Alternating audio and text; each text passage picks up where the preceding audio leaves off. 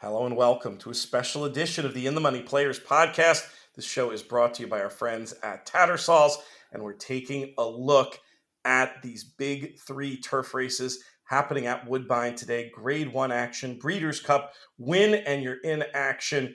And very excited to have joining me, Peter Thomas Fornatel, on the road in Toronto, a representative from Tattersalls, Chloe Pitts. Chloe, how are things? Good morning, Pete. Well, good afternoon from me because I am in the UK, so it's a slightly later start for me than for you, but all very good here. Thank you very much for having me. Crazy time of year for you, I imagine. This big sale, it's really gone up it's always been incredibly important, but in terms of the American audience and American buyers especially, really taken a giant place among the big sales of the world. You looking forward to some American participation this time around? We definitely are. It is entering our, I guess, what we call silly season. It kind of starts in about October, and we don't really see our friends or families for the next 2 months. We've got our October yearling sale starting on the 3rd. So that's 2 weeks to go. For me, it's kind of a countdown every year. It gets, the build-up gets more and more exciting. And yeah, I think in America, we've just had, as you said, a pretty extraordinary run of success in recent years. I think since 2020, we've had something like 12 individual Grade 1 winners on the turf, which when you think of the number of horses coming over, there's a pretty extraordinary strike rate. And that's just led to more and more interest, new people joining every year, getting on that plane and coming over. So yeah, I think we'll have some great American participation this year, and hopefully the runners on the track will sort of show why they keep coming back.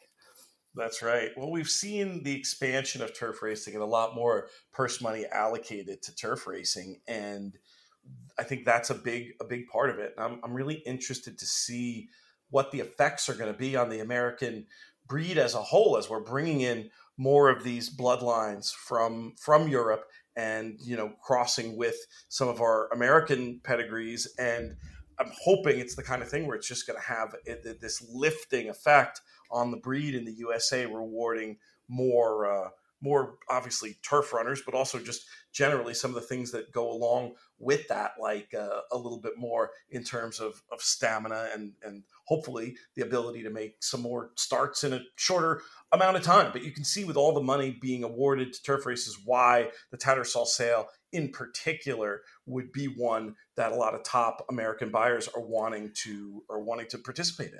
Yeah, absolutely. Turf racing is it has gone from sort of strength to strength in the US in recent years, as you and your listeners would know far better than I did. I actually did a brief project once, a sort of statistical look at the number of turf races that were carded in the US at various courses and sort of how many of them were stakes races, etc. And it was quite staggering to me actually how much it's grown and how much it's continuing to grow.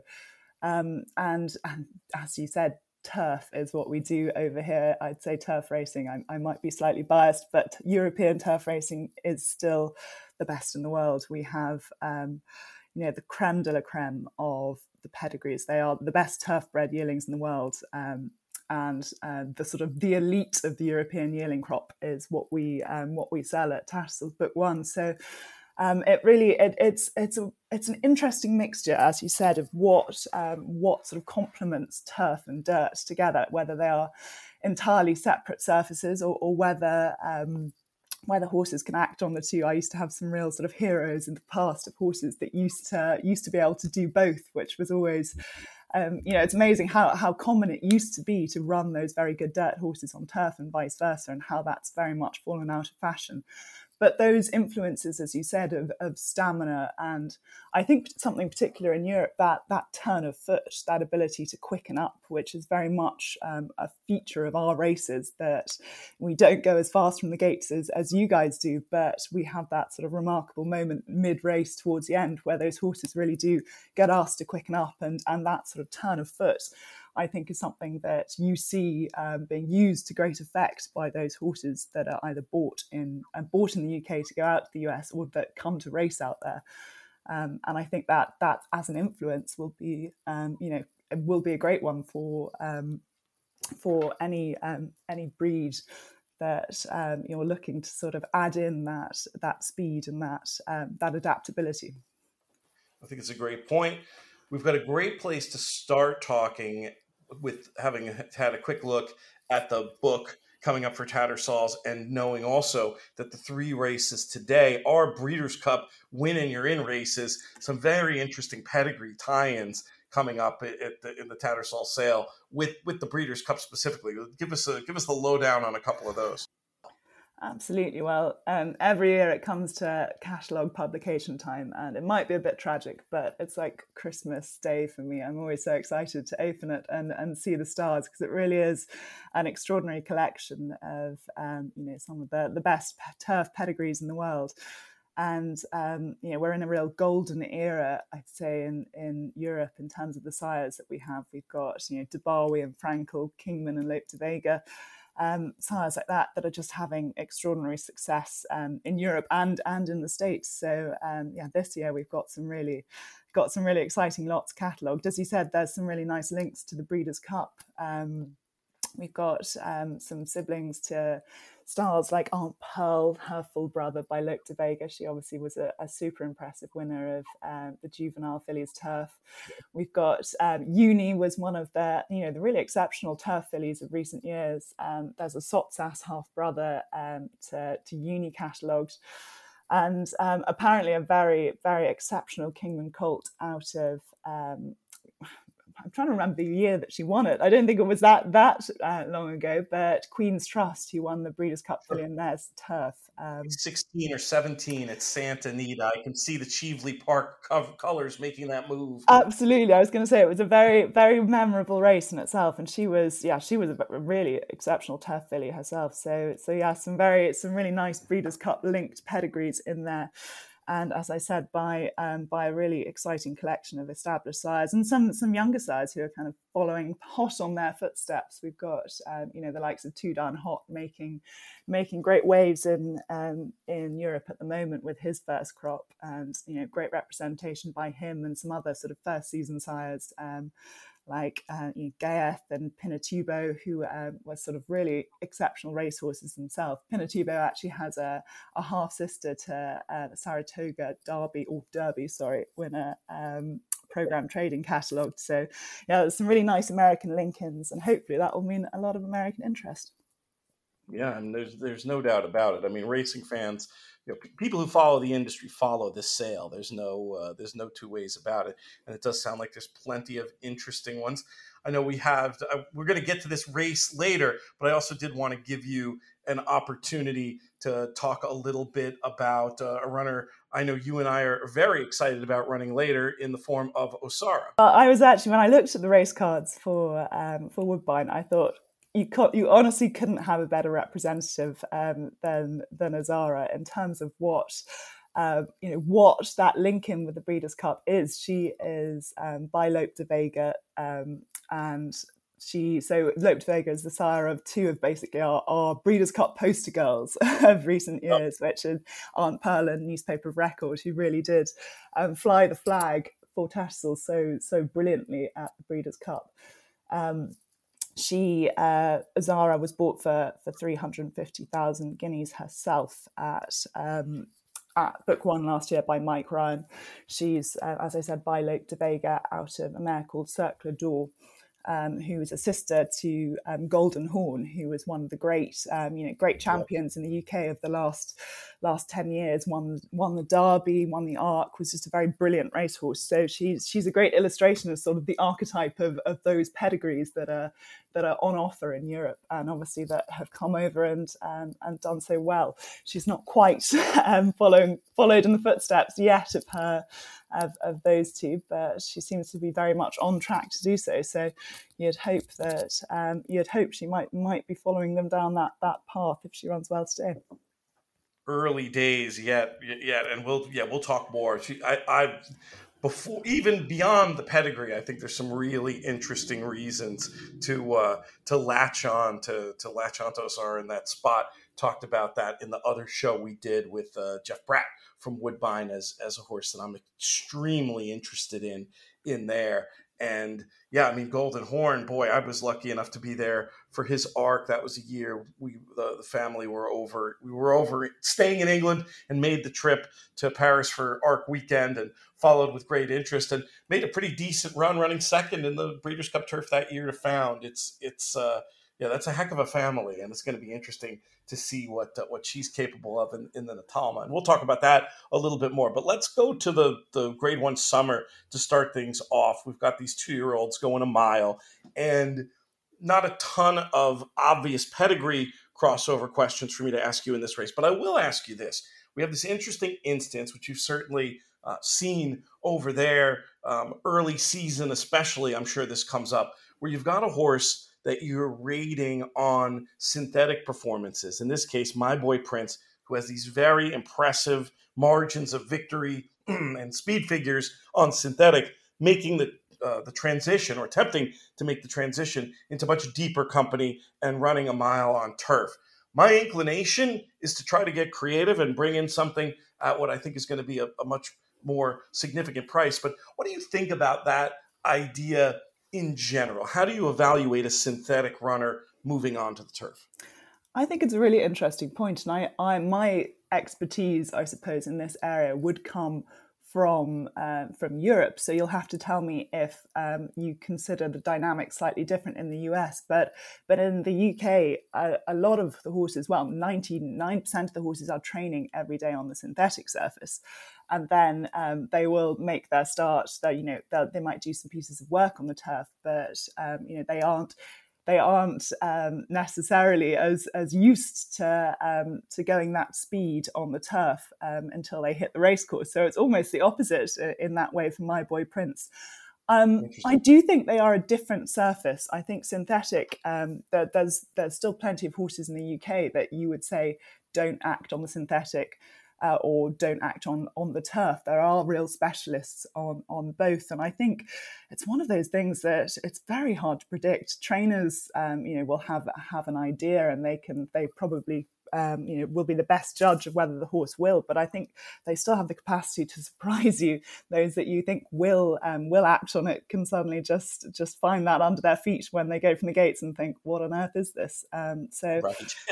I do think I wish there was a magic formula to work out those that will and won't. I think pedigree wise, it does seem that that does have Cairo Prince. I think you said seems to have a sort of an affinity for the turf as well as the dirt. So you would hope that's a fairly encouraging part of his pedigree, but it's certainly going to be something that you'll only really know when he hits those gates.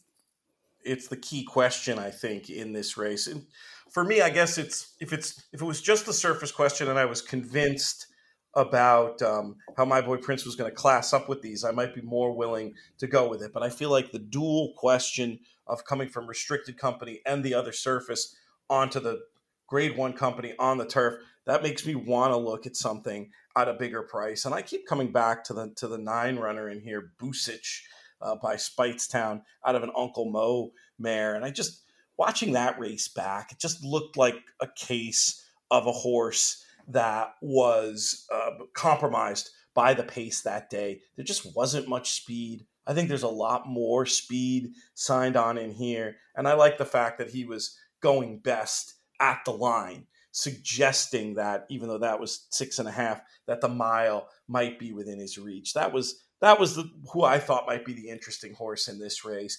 It's tricky also because we've got all these cross entries and we don't have scratches yet at this time. The rumors I was hearing did make it sound like Irosa was going to go in the Phillies race. She's one that makes a ton of sense in here, but just curious if you had any thoughts on any of these. Obviously we don't have much European blood in here, but curious if you had any thoughts on any of these pedigrees or an idea of what you might think might happen in the summer before we pivot to the Natalma, where we'll camp out for a bit. Well, I liked your point very much about inexperience versus experience. I think we have a slightly different program for our 2-year-olds in Europe, which means that by June at Royal Ascot we've got the start of our graded stakes racing, and so we probably do tend to have a much better idea of the pecking order amongst our juveniles by this time of year. Whereas it seems like in the States, your program starts quite a lot later. You still do have some very unexposed horses coming into this that, that will be Grade 1 winners or graded stakes winners in the future, but they are coming up against horses, as you say, that have that little bit more experience, might look are a bit more exposed and maybe don't have that potential brilliance, but it's an interesting mixture of horses that are coming through the ranks and those that have made one start and coming in here.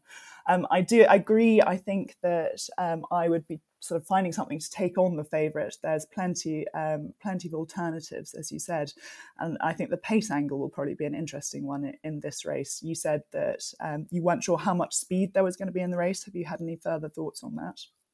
Yeah, I think the pace will heat up. I think My Boy Prince is going to be out there, and I think that based on how that horse is going to get bet, based on the speed figures, I'm pretty sure the other jocks are not going to want to let My Boy Prince go. So I would think you'll see, and again, we'll have to see exactly who shows up here and who runs in the other race. But I mean, I would think a Bolt Enery will be forward, a horse like King of the Track coming from that outside draw, I think would very likely be forward. So I'm hoping it's going to be an honest pace that gives these late runners like Busich a chance to show their stuff in the lane. And then the other notable thing about this course, with the turf course being on the outside, closest to the stand, it is a more galloping configuration. I feel like I'm more interested in a runner to sort of hug the turns and show speed around that inner turf course, whereas around this outer, it does tend to give closers a little bit fairer of a go at things, and that might just bring in a runner like Busich. And then the other sort of obvious one in that regard is Carson's Run. I think has already been proven to be competitive at stakes level with that run in the With Anticipation. And I also love, and this is something that comes up in your guys' racing too, proven they can go this far. If it has actually gone farther with the mile and a 16th. Now, granted, a 2-turn mile and a 16th is different than a 1-turn mile, but I would still be surprised if a horse like Carson's Run couldn't get home. I'm hoping we're going to see the 2 and the 9 making moves in the stretch and maybe try to start off some wagering that way, and hopefully at decent prices if My Boy Prince does in fact take all the money. Well, sounds like an exciting race. Anyway, let's pivot to the Natalma. We go 2 races ahead, and we look at these fillies. We've got the big full field of 15 signed up for this one, and I think you and I we're circling around the same horse. So let's talk about her some more in the form of Osara. This was just a really professional effort in Saratoga on debut. There was a nice pace in front of her to set up that late run, ends up getting up by a neck. Not much was expected that day either. 12-1, that's in part because it's Saratoga and there's a lot of fancied runners going. But that also tells me, when you see a patient trainer like Clement have one that's not so bad on debut and then goes right up into Grade 1 company, I think you can pretty much surmise that a step forward is on offer. We've talked a little bit about the pedigree already. And then the other thing I love is that you look at a pace map of this race, and I think Osara on debut showed enough speed to be positioned maybe mid-pack, not going to get too far back, but has that closing kick, I think, to hopefully go by them all. This is a race where I think if Bolt Enery goes in this one, that'll be your clear pace setter, giving a runner like Osara plenty to run at. I'm hoping this morning line guess of 10-1 is right, because I think we may have a very nice bet here. Absolutely. I was lucky enough to be at Saratoga when she made her debut on the Whitney weekend. And while she did go off at a price, I think it's unfair to say that it was sort of an unexpected victory. I think her connections always liked her, and actually my boss had a great bet on her and didn't tell me till after he collected his winnings, so that wasn't popular with me. But she was, I was super impressed with her at Saratoga. I thought she had to be very brave to take the gap that she did on as a debutante, and she quickened up really nicely to get to the front. And the second was obviously a sort of a fairly well-regarded horse and won next time out.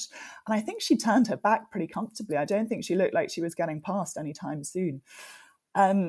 as you said, it is a real step up. She's being thrown in at the deep end to run in a Grade 1 on her second start, but it's something her trainer, has done before and has done before with a good filly. So I would expect that if he's, he seems like he's had this planned out for her sort of since then. So you would expect that he's going in there full of confidence, and we're going in full of hope, certainly at our end anyway.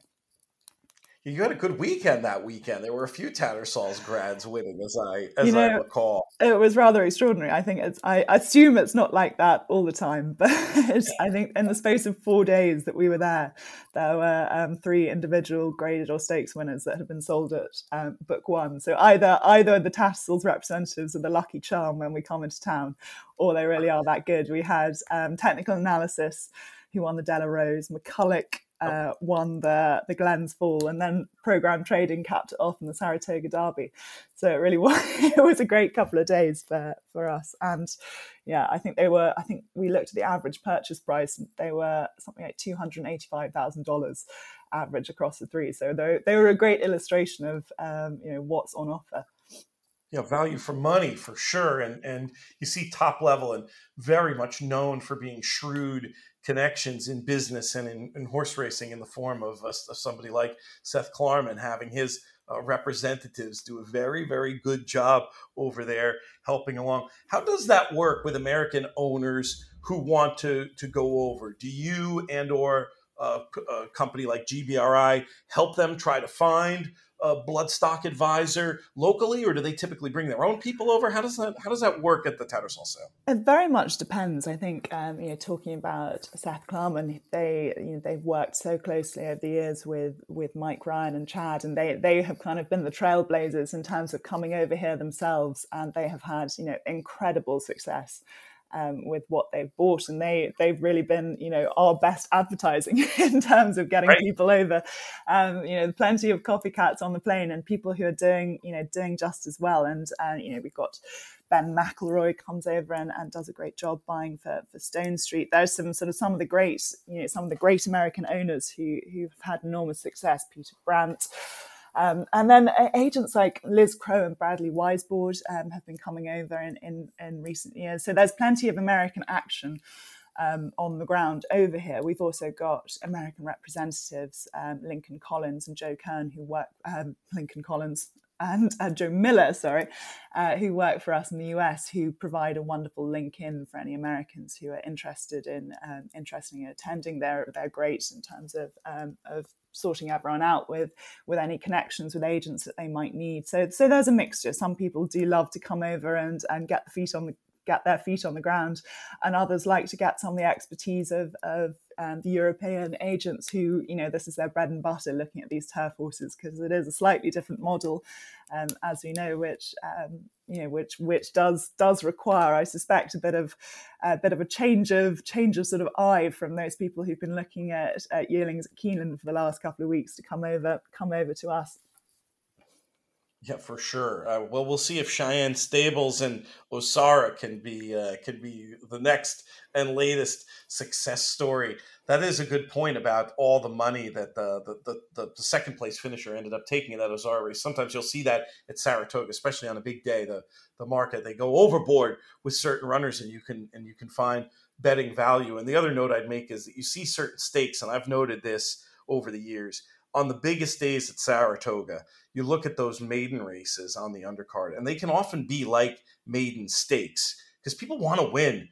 Everybody wants to win every day at Saratoga. But if you've got a really good maiden, that might be your best chance to get into the winner's circle on a day like Whitney Day or Travers Day. And you will sometimes see particularly strong maiden fields, and the form of that race already, as you point out, working out very well. Before we move on from the Natalma, I did want to bring you in to give some insight just on the bloodlines. This horse is a homebred, but just on the bloodlines of Dazzling Star, the Godolphin homebred. There's this wild stat about Charlie Appleby, specifically at Woodbine. His last 7 grade 1s he's entered at Woodbine, he's won them all. So he's going for an 8-timer here in the Natalma with Dazzling Star. I'm just curious to get your thoughts on, either these bloodlines, this very interesting Blue Point, Dubawi cross, or, the Appleby success in general. Answer the question any direction you'd like. It's just, when you put it like that, it is extraordinary. How any trainer gets that record at a racetrack is almost unbelievable. I think I was looking, it was 2018 or something when he last had a horse beaten at Woodbine, which is, it feels like a different era, pre-COVID, etc. But he is just a brilliant trainer. It's fair to say he probably hasn't had his best season in Europe. I don't think I would be the only person to say that. But again, his moderate season is probably most trainers, best. He set the bar so high. He has, been a record breaker in so many ways. But whether this filly is on pedigree, as you said, she's by Blue Point, who's a sprinter, out of a Dubawi mare, who's obviously a great influence for stamina. So you wouldn't be sure in her pedigree that she will get the distance. She's made her starts in the UK over six furlongs, I think. So she'll be stepping up quite considerably. And as you said, it's a more galloping track than perhaps a lot of those tight American sort of turning tracks are. So it'll be interesting to see how she handles both the step up and distance. I wouldn't be surprised at all if she was the latest winner for Charlie Appleby. But there are a couple of question marks, I'd say, about his form, and I will personally be very much hoping that Azara can prove us and the market wrong and take the victory. If you take the Appleby dominance out of the equation and you just showed me this past performance cut, I would say this is a very nice filly, but it looks like she might have got a little bit exposed stepping up into Group 3 company. I wouldn't be in a hurry to back. Now, granted, Group 3, to win a Group 3 over there or run really competitively in a Group 3, you're very much as a 2-year-old going to be competitive in a race like this for the various reasons of the general quality of racing over there. But in this instance, I'm not so sure. And yeah, you throw in the idea of, absolutely could stay a mile, but it's not guaranteed. And, it wouldn't shock me if they just bet this one off the boards like the race has already happened. So I think wherever you go other than her, you're going to be able to get a price. And would it shock me if at the end of the day it's Charlie Appleby kicking sand in my face and walking to the winner's circle? No, it would not. But that is still the way I'm going to try to approach this, with Ozara being the best result. If folks want to read my runner by runner comments, you can go to attheraces.com. I've actually got pieces on all three of these races, getting into the merits of each one of these. So we'll check that out. That's also going to be in our free In the Money Media newsletter, inthemoneypodcast.com/email to get that. I do want to talk to you about one more race, though, the big one, the race that, it used to give the day its name. I love this rebranding I love the idea of having a Canadian Champions Day along the line of Irish and English Champions Day. But we used to just call it Woodbine Mile Day. And this is one where I will not be opposing Mr. Apple. Master of the Seas, to me, just looks too strong. Any effort near what we saw at Ascot back in July, I feel like is gonna basically have this field over a barrel. What have been your impressions of Master of the Seas throughout his racing days? Absolutely. I mean, his Ascot run in July and this summer was just one of those performances that really takes your breath away. He beat a horse called Aldari by 4 lengths, pretty effortlessly. And Aldari would be a pretty good yardstick in the UK. I think he's rated 116. So that sort of level of performance tells you a lot about the form that this horse has been in, despite any question marks over Charlie Appleby's form this season. This horse put up a serious performance at Ascot, and he's a very high class horse. He was second, beaten a short head in the Guineas by what was regarded as very good Guineas as well. So he would be regarded as being a very top turf horse over here. And usually that kind of form is good enough to win this race. And I agree very much about Canadian Champions Day. I mean, it's a country with an amazing racing history. So I'm very pro getting something that that highlights highlights the best of Canadian racing like this. That's one of my favorite stories. We always check in with Jim Lawson, the CEO of Woodbine, ahead of these big weeks, and him telling us the story years ago of one of the, she came over a few times, but one of the Queen Elizabeth trips over to see the then Queen's played, and they're in conversation, and all she wanted to talk about was Northern Dancer. I thought that was pretty cool.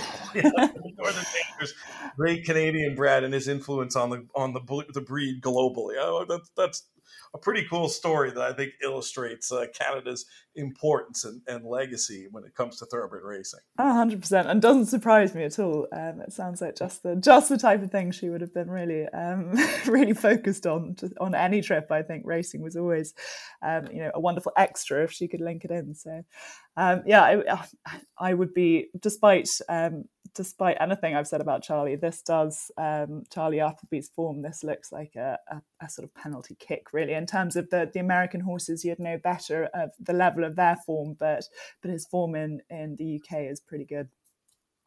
Yeah, I mean, if for some reason, we did see in Dubai, granted that was coming back in 3 weeks and maybe was a little quick and obviously wasn't the top form Master of the Seas. But when a horse is thrown in an off par race like that, it's not that hard to imagine something like that happening, I suppose.